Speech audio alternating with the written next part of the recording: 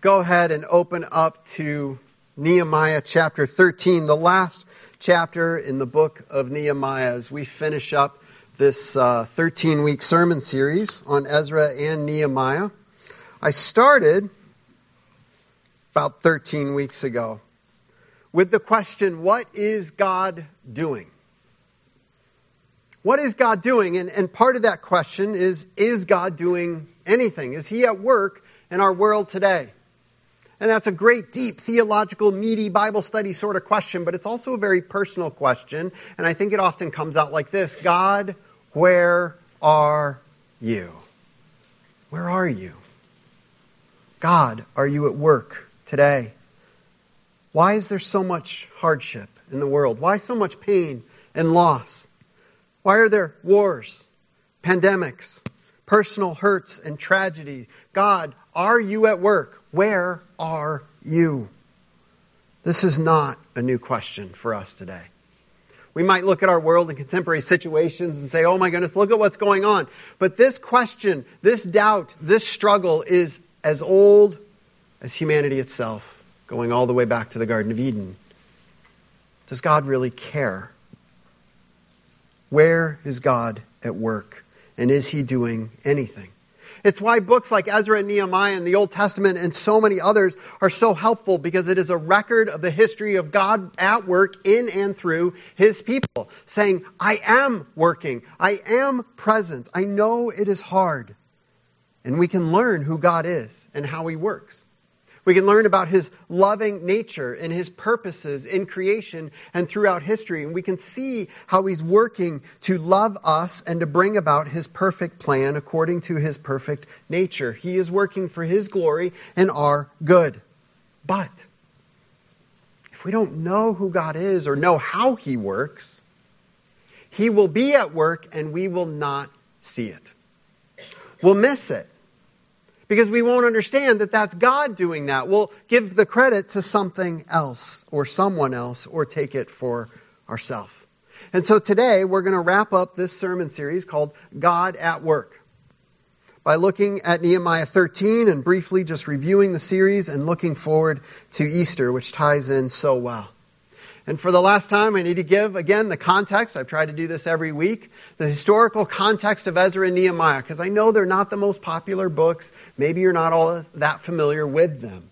But they are the last of the historical books in the Old Testament. It's the end of the Old Testament history. After this, there will be about 400 years of silence, where we don't really have the record in Scripture of what the Israelites were doing and what God was doing. And we jump then to the New Testament. Yes, there are books after this. They are prophets and other things, but they're looking back in history. They occurred prior to this time. So to catch us up historically, you have God calling His people through His servant Abraham into a relationship with Him. And He forms and shapes these people called the Israelites. They become enslaved in Egypt.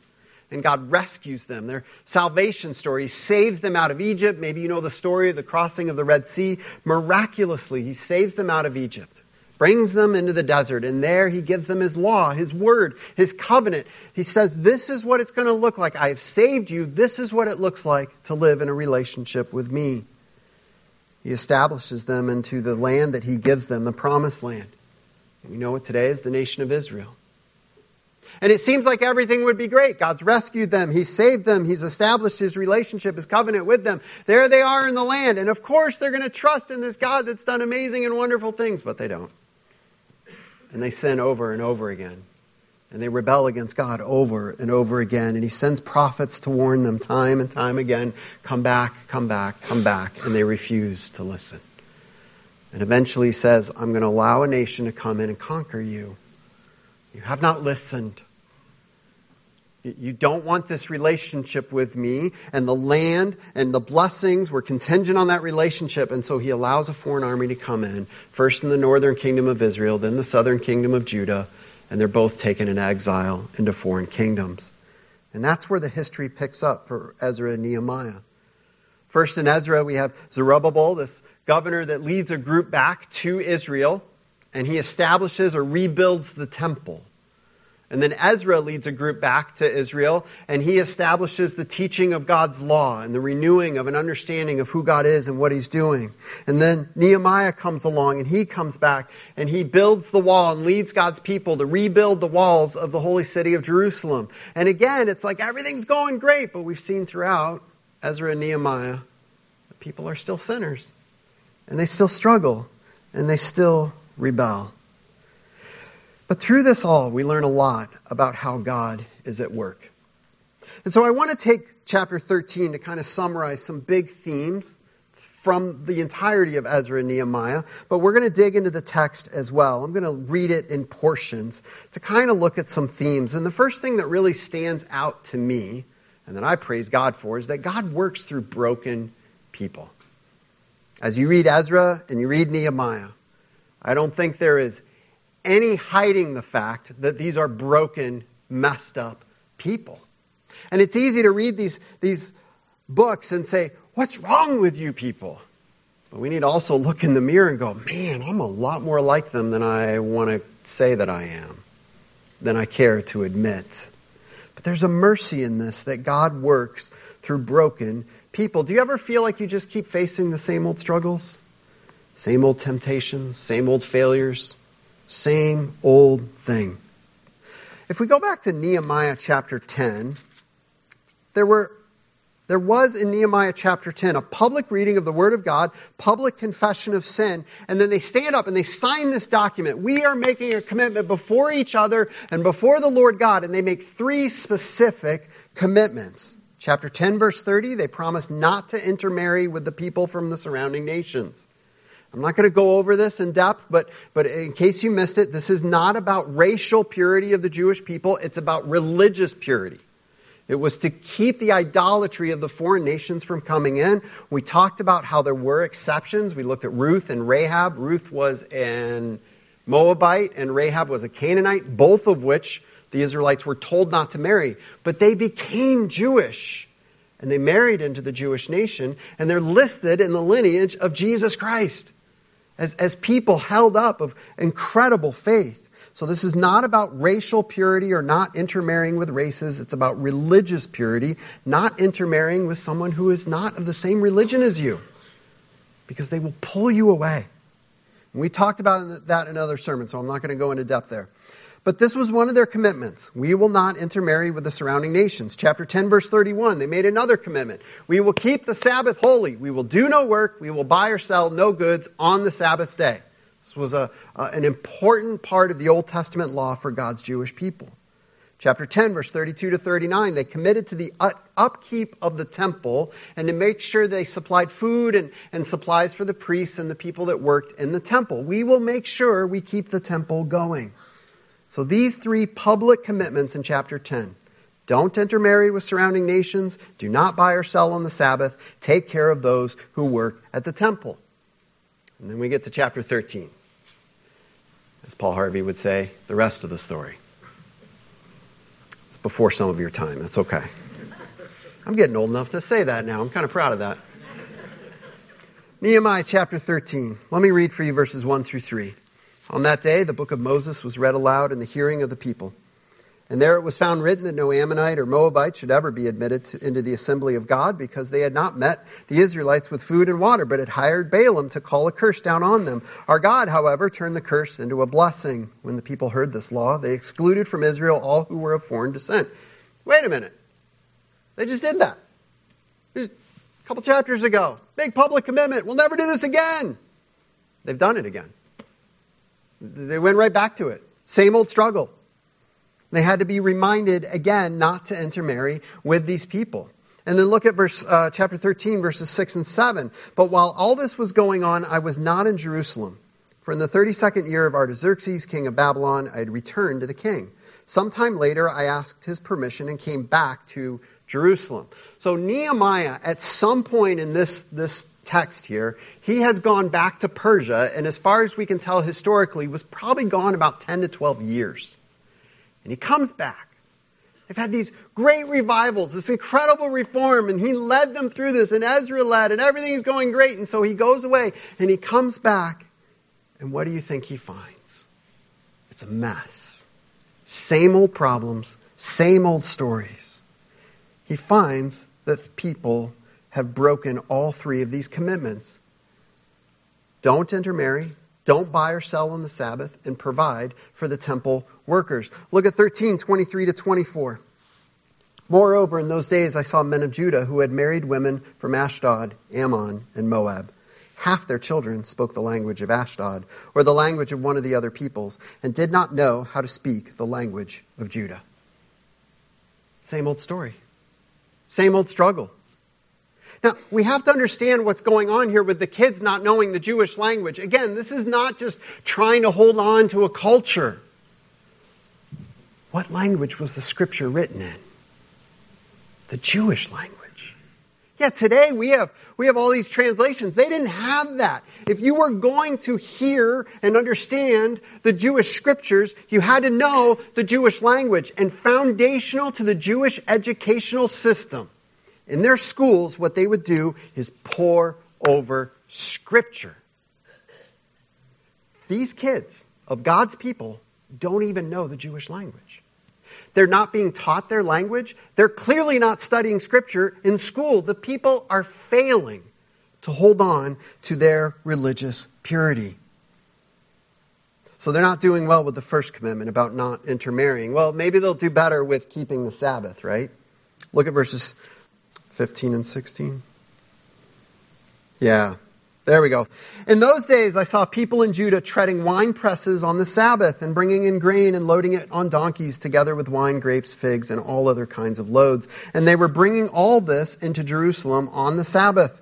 Therefore, I warned them against selling food on that day. People from Tyre who lived in Jerusalem were bringing in fish and all kinds of merchandise and selling them in Jerusalem on Sabbath to the people of Judah. So how are they doing with this public commitment? Again, they all stood up. They had a whole day of confession and repentance. They said, we will not do this anymore. And Nehemiah goes back, and they're doing it all over again. They're buying and selling and working on the Sabbath. They were not keeping the Sabbath holy. So there's two commitments. What about the third regarding taking care of the temple? I think you can probably see where this is going. Look at verses 4 and 5 of chapter 13. Before this, Eliashib, the priest, had been put in charge of the storerooms of the house of our God. He was closely associated with Tobiah. Do you remember Tobiah? Good old Tobiah. Our buddy, our pal Tobiah, right? No, an enemy of the people of Israel. I believe it was an Ammonite. He worked against Nehemiah. He tried to kill the people of Israel while they were working on the wall, and it was only God's intervention and Nehemiah's leadership that saved them from this. This is not a good guy. He's not even Jewish. He should not be allowed to set foot in the temple area. Look at what's going on.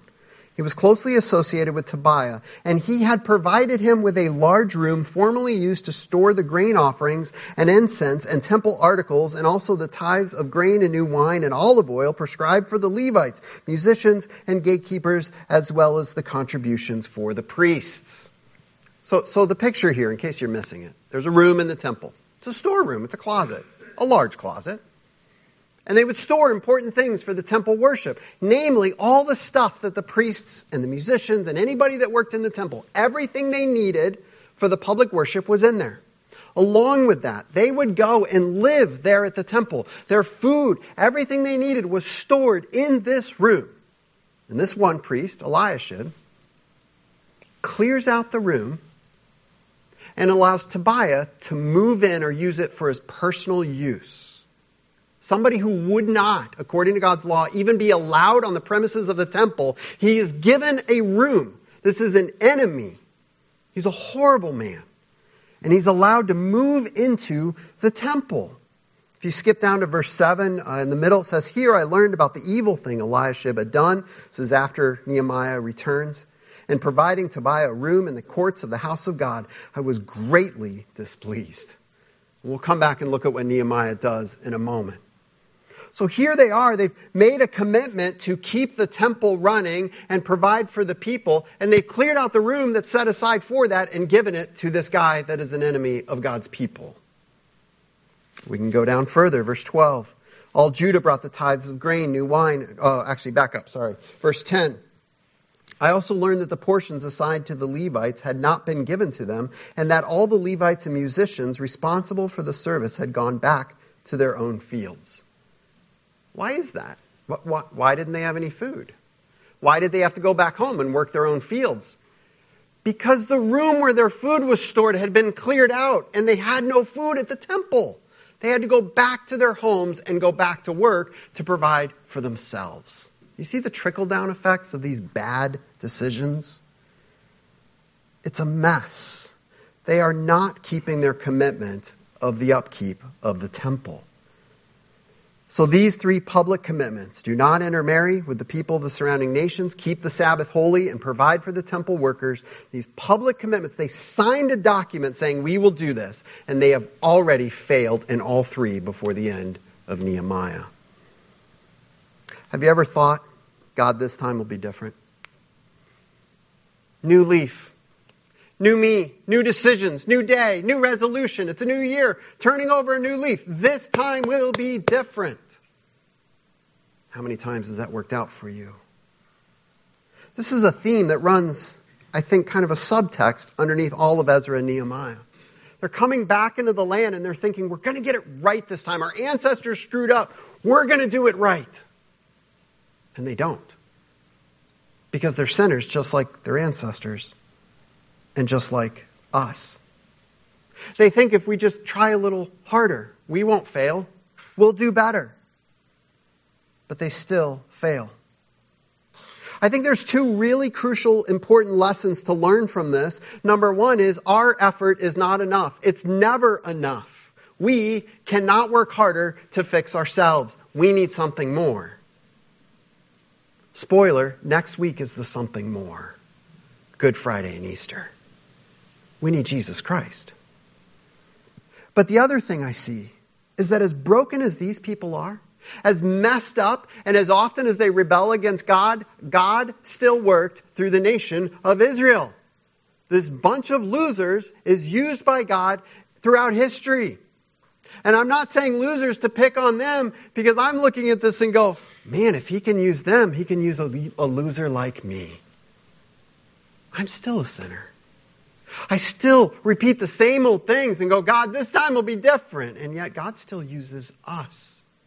And there's hope for us to look at this and say, God is at work through broken people. He can work in and through us too. Another thing we see throughout these books, and specifically in this chapter, is that God is at work in broken leaders. God works through broken leaders. I've struggled throughout this series, I'll be honest with you, because the topic of leadership comes up over and over again throughout these books. And it's hard, being a leader in a church, to preach on leadership. It seems very self-serving. So I've kind of avoided it a little bit. We've touched on it here and there. But in chapter 13, the more I read this, I said, we've got to dig into the heart of biblical leadership. Because God works through God-focused leaders. Leadership is almost a bad word today. We've seen so many leaders that become proud, arrogant, even abusive. We've seen leaders, especially spiritual leaders, that fail and fall spiritually and morally. We constantly hear news stories about religious leaders caught in horrible sin. And so we think maybe, well, let's just throw out the idea of leadership. We don't need leadership. All leadership is evil. All authority is bad. And that's kind of the direction we're going in churches and in our culture. Let's just do away with leaders. But Scripture is clear. God works through leaders. And all leaders that God works through, except His Son Jesus Christ, are broken people. Messed up people. And yet God works through them. Let's look at what Nehemiah does in this chapter. It's amazing. Look at all the ways he acts as a leader. Look at Nehemiah 13, 7 through 13.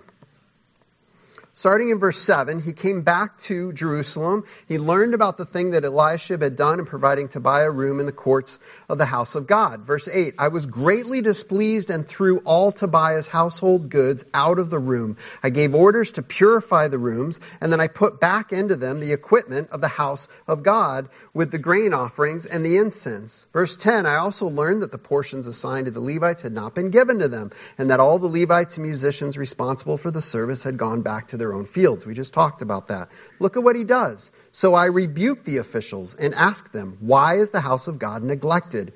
Then I called them together and stationed them at their posts. Verse 12, all Judah brought the tithes of grain, new wine, and olive oil into the storerooms. I put Shelemiah the priest, Zadok the scribe, and a Levite named Pedaiah in charge of the storerooms, and made Hanan, son of Zakur, the son of Mattaniah, their assistant, because they were considered trustworthy. They were made responsible for distributing the supplies to their fellow Levites. What did Nehemiah do? Did he sit back and say, oh, not my thing, not my problem? Did he get a committee together? Let's just take a big vote on how to do this. He got involved. And he took action to bring a messed up situation back to what it was supposed to be. Remember, they weren't keeping the Sabbath. How does he respond to that? Look at verses 17 to 22. I rebuked the nobles of Judah and said to them, what is this wicked thing you are doing, desecrating the Sabbath day? Didn't your ancestors do the same things so that our God brought all this calamity on us and on this city? Now you are stirring up more wrath against Israel by desecrating the Sabbath. Verse 19, when evening shadows fell on the gates of Jerusalem before the Sabbath, I ordered the doors to be shut and not opened until the Sabbath was over. I stationed some of my own men at the gate so that no load could be brought in on the Sabbath day. Once or twice, the merchants and sellers of all kinds of goods spent the night outside Jerusalem. But I warned them and said, why do you spend the night by the wall? If you do this again, I will arrest you. From that time on, they no longer came on the Sabbath. Then I commanded the Levites to purify themselves and go and guard the gates in order to keep the Sabbath day holy. He didn't just step back and say, well, I'm just really the one that built the walls. This is not my thing. He gets involved. He takes action. He rebukes the leaders of Israel. He goes to the guards of the gate and orders them shut. He even goes outside at night and tells the people that are camping out there that shouldn't be there, go home or I'm going to arrest you. He takes action. Remember the third commitment of the people, not to intermarry? What does Nehemiah do here? Look at verses 25 to 28. He says, I rebuked them. These are the ones that are intermarried, and called curses down on them. I beat some of the men and pulled out their hair. I made them take an oath in God's name and said, you are not to give your daughters in marriage to their sons, nor are you to take their daughters in marriage for your sons or for yourselves. Was it not because of marriages like this that Solomon, king of Israel, sinned? Among the many nations there was no king like him. He was loved by his God, and God made him king over Israel.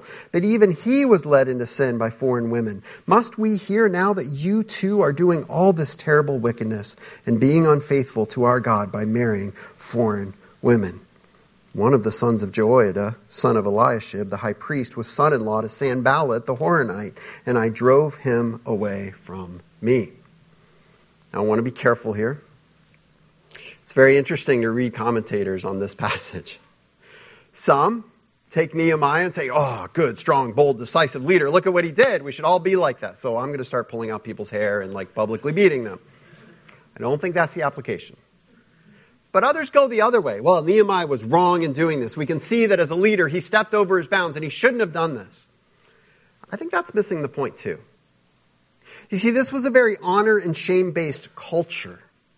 And there are other places in Scripture where they pull out someone's hair, or they even publicly beat them as an act to shame them. They did something wrong and it was an appropriate judgment. I don't think this is Nehemiah just going up and beating somebody up. And now again, all we know is what it says. It doesn't say if what he did was right or wrong, but the entirety of the context of this book shows that this is a godly man. Doesn't mean everything he did was perfect and right, but I do think it's very possible that culturally understanding this, we can see that this was an appropriate way to publicly discipline someone. I'm not saying culturally appropriate today, okay? I'm not going to beat somebody up for the cause of Jesus Christ. Don't think that's what we're called to do. What I do want to point out, though, is he didn't just let it go. Nehemiah took action. These people had made a commitment to God and they had broken it, and he doesn't just let it go. We see this has gone all the way to one of the sons of the high priest. He has allowed his son to intermarry with Sanballat's either daughter or granddaughter. It's a little unclear in the language. Who was Sanballat? He was a really good buddy of Tobiah. He was not an Israelite, so he shouldn't have been married to her in the first place. And he was a wicked, horrible, awful person that tried to kill Israelites for being obedient to God. That's who he was. He spread lies and rumors about Nehemiah and the Israelites when they were building the wall. He was a horrible person.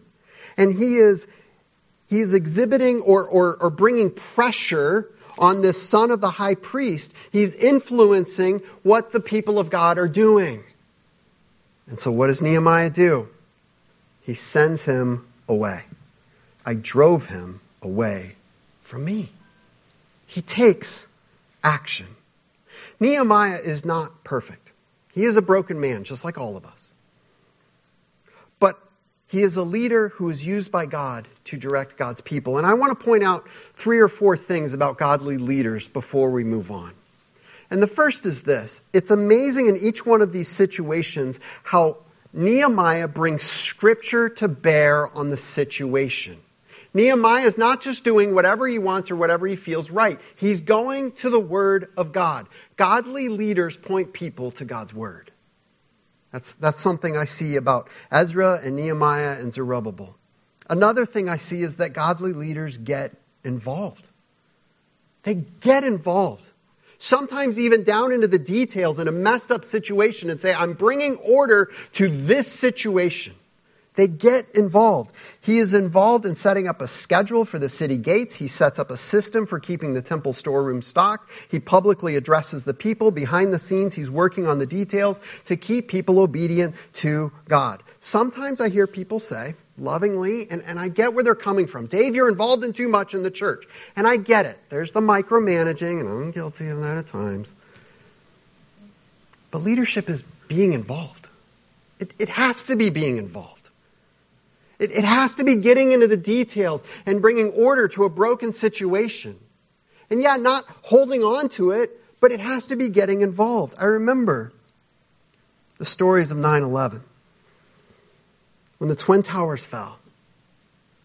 And of course on the news we saw people running away from the rubble and from the dust, and it was awful, and they're trying to save their life and protect themselves, and that's what they should be doing. They're running away, but there's another story that came out through it. Do you remember? There were those running toward the situation. The first responders ran toward the situation.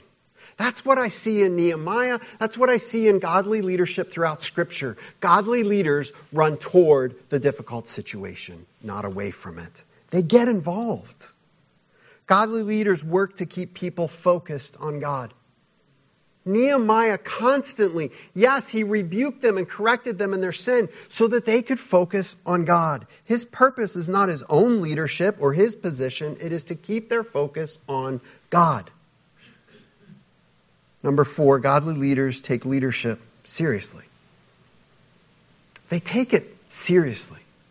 They feel called to that. Nehemiah was put in this position. He chose this position, and it was given to him and affirmed over and over again. And he wanted to be faithful. If you've been following along with what we've been reading, you've noticed I've skipped a few passages. And I want to go back to them now. But before we do, I want to set the scene.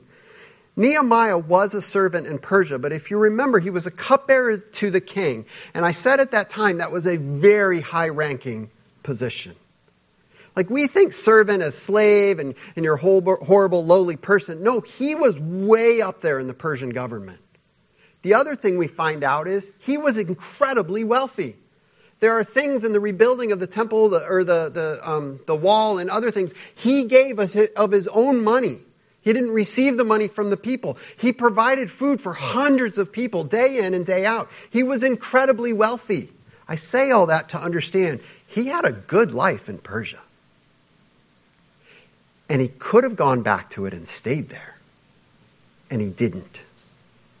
He chose to go back because he took leadership serious. Look at verse 14 of chapter 13. Listen to the words of Nehemiah that are interjected throughout this chapter. He talks about what he was doing in the temple and the storeroom and bringing order to that. Verse 14, remember me for this, my God. Do not blot out what I have so faithfully done for the house of my God and its service. If you skip down to verse 22, he talks about bringing order to the Sabbath and setting up the schedules. He says, remember me for this also, my God, and show mercy to me according to your great love. And if you go to the very last words of the book of Nehemiah in chapter 13, verse 31, he says, remember me with favor, my God. And again, I've seen some commentators, some people take this and say, oh, Nehemiah is just being selfish here. I don't think so at all. This is the heart of one whose heart beats to bring glory to God. And he has poured out his life to do that very thing as a leader of God's people. And he wants the focus to be there. God, I've done this for you. He takes seriously that he's been called to be a leader. I don't believe this is selfishness. It is a passion for service to his Lord. This is what leaders do. They run into difficult situations to point people to God for God's glory. Godly leaders do this for the glory of God. And friends, in churches, in families, in communities, in countries, we need godly leaders.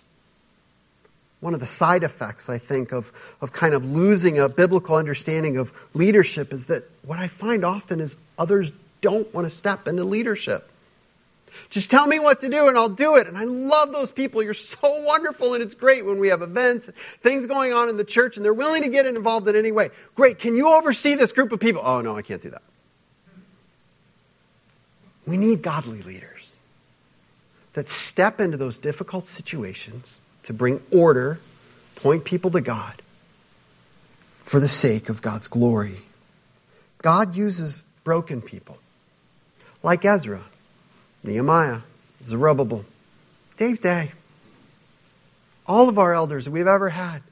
We're all broken people. Anybody that leads a committee or group in this church, anybody that's taught Sunday school or Bible school, we're broken people. Welcome to the club. You can get involved too. We need more godly leaders who are willing to recognize their brokenness and serve because they believe God is faithful. Finally, this isn't in Nehemiah chapter 13. But I think it is a good summary of all of Ezra and Nehemiah. I don't know if you remember back, I don't expect you to, but if you remember back to the last sermon I preached on Ezra, I called it Something's Missing. And I was really tempted to call this sermon Something's Missing, but I think it would have ignored a lot of important stuff in the passage. But if you remember, at the end of Ezra, they had made all these commitments to the Lord, and they were going to worship Him, and they tried, and they set up the temple. But we talked about how the temple was actually empty. There was nothing in the Holy of Holies. They were doing these religious services to an empty temple. And we talked about how something was missing in their life and how something's still missing today. And I think we see similar themes in the book of Nehemiah. They've set up the city. They've reestablished these covenants. They've made these public commitments. This time will be different. And it's not. And something is missing. They're still struggling. They still can't fix themselves. And it happens again and again and again. And I think throughout all of these two books, or both of these books, we see this idea that things will be better, and yet they're not.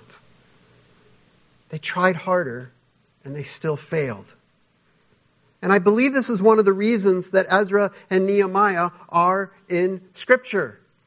To remind us it's not about our work, it's about God's work. We see that God is at work in Ezra and Nehemiah. He has not abandoned His people even though they've rebelled against Him. He is still at work.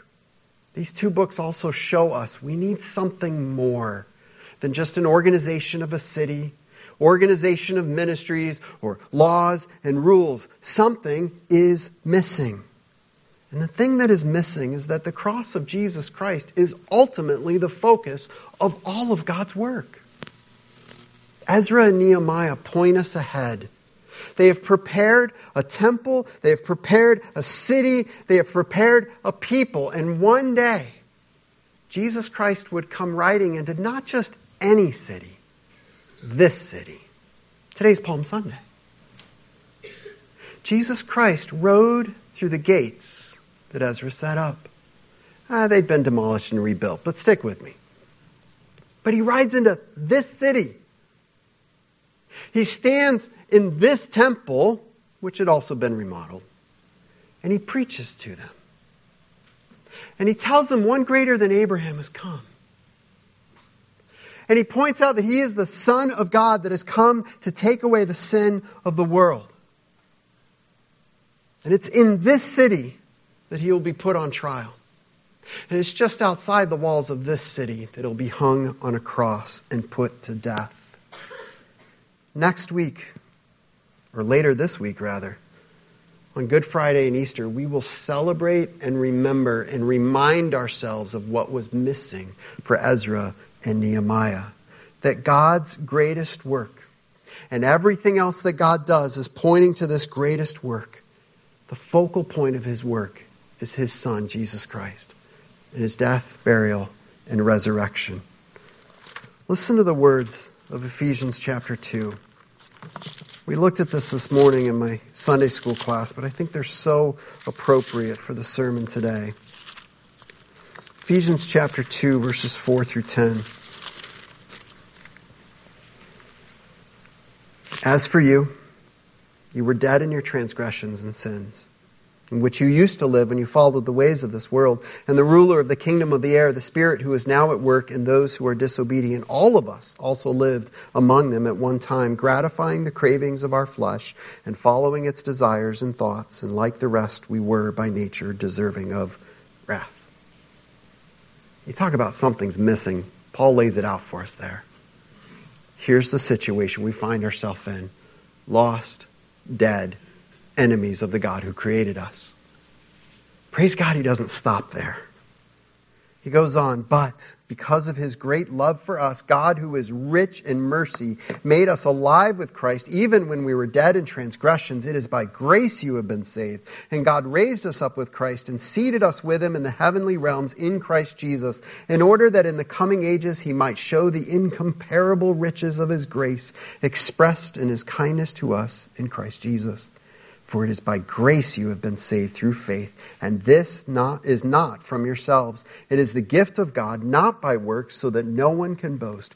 For we are God's handiwork, created in Christ Jesus, to do good works which God prepared in advance for us to do.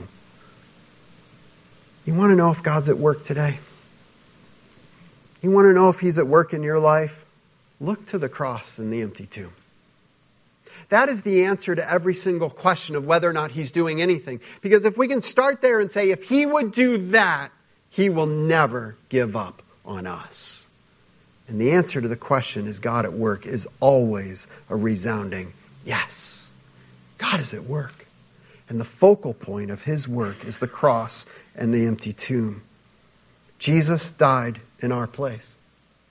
That greatest need that we had that we could never fill in ourselves, that no amount of organization in our lives or our world or our country could possibly fix. The greatest need, we are dead in our sins, and he took our place on the cross and died in our place.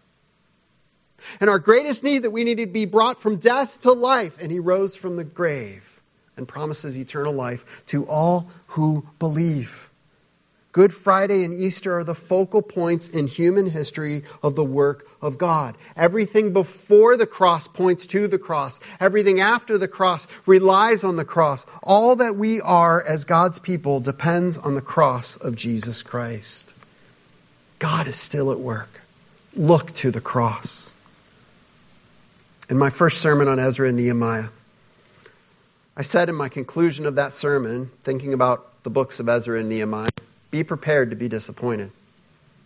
And people laughed. The point was, As we read through the books of Ezra and Nehemiah, yes, there are these high points where things go really great, but by and large, there's no great change among God's people. They do a little bit better, and then they do worse. And then they do better, and they do worse. And maybe you can identify with that. And yet God is still faithful and faithfully works in and through them and in their situation. I believe this disappointment that runs in these books is very intentional by God. It causes us to carefully look at our own work and our own efforts and realize we are not enough. We need a Savior. We need Jesus Christ. The disappointment that we should feel in Ezra and Nehemiah shows us that God's work's not done. And it should cause us to rejoice that we see our Savior, Jesus Christ, who came and died in our place and rose from the dead. And so let me conclude this series by asking you, has God done the greatest work in human history in your life? He's done everything necessary and possible. He sent His Son to die in your place and to rise from the grave, promising eternal life. So that if you believe in Him and give your life to Him, you are brought from death to life. And God is at work, and He wants to work in you. Is God at work in your life? Have you accepted that work in your life? Have you given your life to Him and trusted in what He's done through Jesus Christ? Because if I don't leave this sermon series without offering that to you, I don't think I'm doing my job. And I believe God wants to work in your life just as much as He did in Nehemiah and Ezra and the people of that day and anybody else sitting in this room. And so you need to look to the cross and the empty tomb. God's work is not about you just working harder and doing better and fixing some things in your life. It's about what God has done for you by sending His Son to die in your place, that you can be saved. It's about being made new in Christ and living in the freedom that God's work in our life provides. And saying, as we're about to sing in our last song, it's not me, it's not I. It's all about Jesus Christ and what He has done in my life. God is at work. Watch for where He's at work. Get involved in that work in whatever way you can. Step out in faith and see how God can use you. And when you struggle and you say, it's the same old thing and I'm broken and I just can't do any better, come back to God. He understands. He's been working with people just like you for a very long time. God is at work. Let's pray. Heavenly Father, I thank You for the books of Ezra and Nehemiah. And I hope in these 13 weeks that we've walked through them, that You have convicted us of some things, opened our eyes to some things in our world and our lives, helped us to get a greater picture of You and how You've worked through Your people throughout the ages, helped us to identify with both their failures and successes, and ultimately pointed us to Your Son, Jesus Christ. And God, I pray if there's anyone here who has never received Your Son as their Savior, may today be the day that they can point back to a date in their life that they can say, God did an amazing work when He saved me. And God, for those of us who have accepted Your Son as our Savior, may we wake up every day reminding ourselves who You are and that You are still at work. You haven't given up on us and You haven't given up on this world. And may we step out in faith in our jobs and our families, learning lessons we see from the old times, trusting in You and constantly keeping our eyes on Jesus Christ, to remind ourselves who we are in Christ, that we have new life, and we have the good news of the gospel to offer to those who are still lost, hopeless, and helpless. May we live in such a way that we demonstrate Christ to them, and may we take every opportunity that You give us to proclaim the message of the gospel of peace that saves them, that others could have their eyes open to how You are at work, and they can see that work being done in their lives as well. We pray all this in the powerful name of Your Son, Jesus Christ, in whose name we pray. Amen.